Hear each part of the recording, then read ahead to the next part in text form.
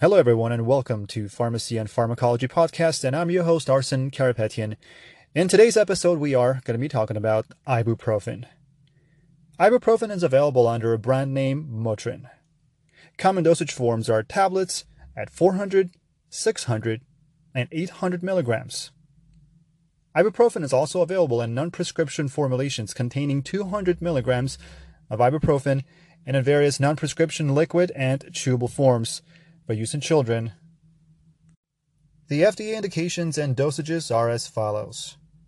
For mild to moderate pain and primarily dysmenorrhea, we use 400 milligrams every 4 to 6 hours.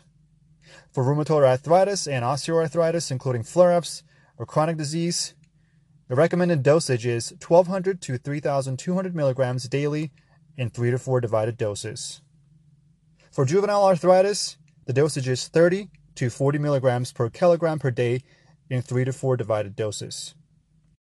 Now, let's talk about pharmacology and pharmacokinetics. Ibuprofen produces a reversible inhibition of cyclooxygenase, which results in a decreased synthesis of prostaglandins.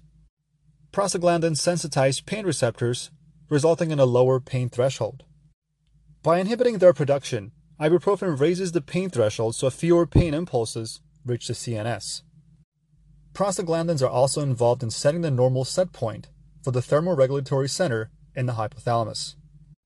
By inhibiting their production, ibuprofen resets the normal set point and increases heat loss from body through increased cutaneous blood flow and sweating.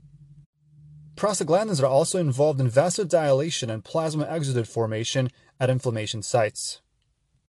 Again, inhibiting their production, ibuprofen can decrease inflammation. Peak plasma levels occur in 2 hours, and the elimination occurs in urine. Serum half-life is 2 hours. And now let's talk about drug interactions. Aspirin increases plasma clearance, and probenecid increases plasma clearance as well. It may increase toxicity of lithium. Ibuprofen may decrease the effects of beta-adrenergic blockers. Ibuprofen may decrease the actions of loop diuretics. Now, let's talk about contraindications and precautions.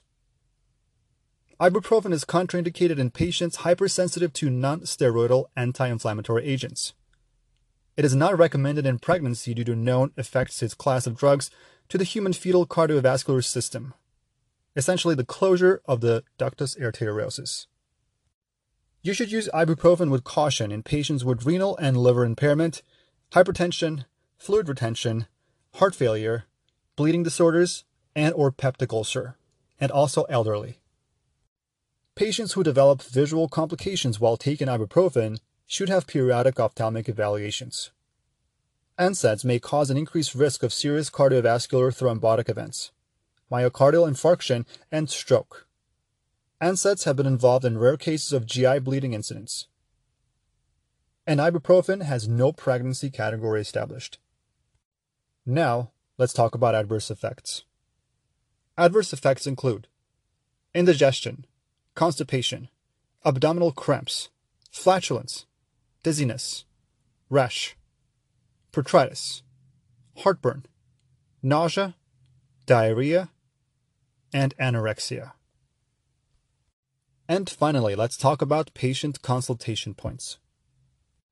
Compliance with therapy is essential. May require up to 2 weeks to see noticeable improvement in arthritic conditions. May take with food or milk if GI upset occurs. Concurrent ingestion of alcohol will increase ulcerogenic effect. Avoid aspirin or aspirin-containing products without first consulting a physician. Store in a cool, dry place away from sunlight and children. Notify a physician if adverse effects are bothersome or if a rash develops. If a dose is missed, take it as soon as possible. If it's closer to the time of your next dose than the dose you've missed, skip the missed dose and return to your dosing schedule. Do not double doses. And this concludes today's podcast.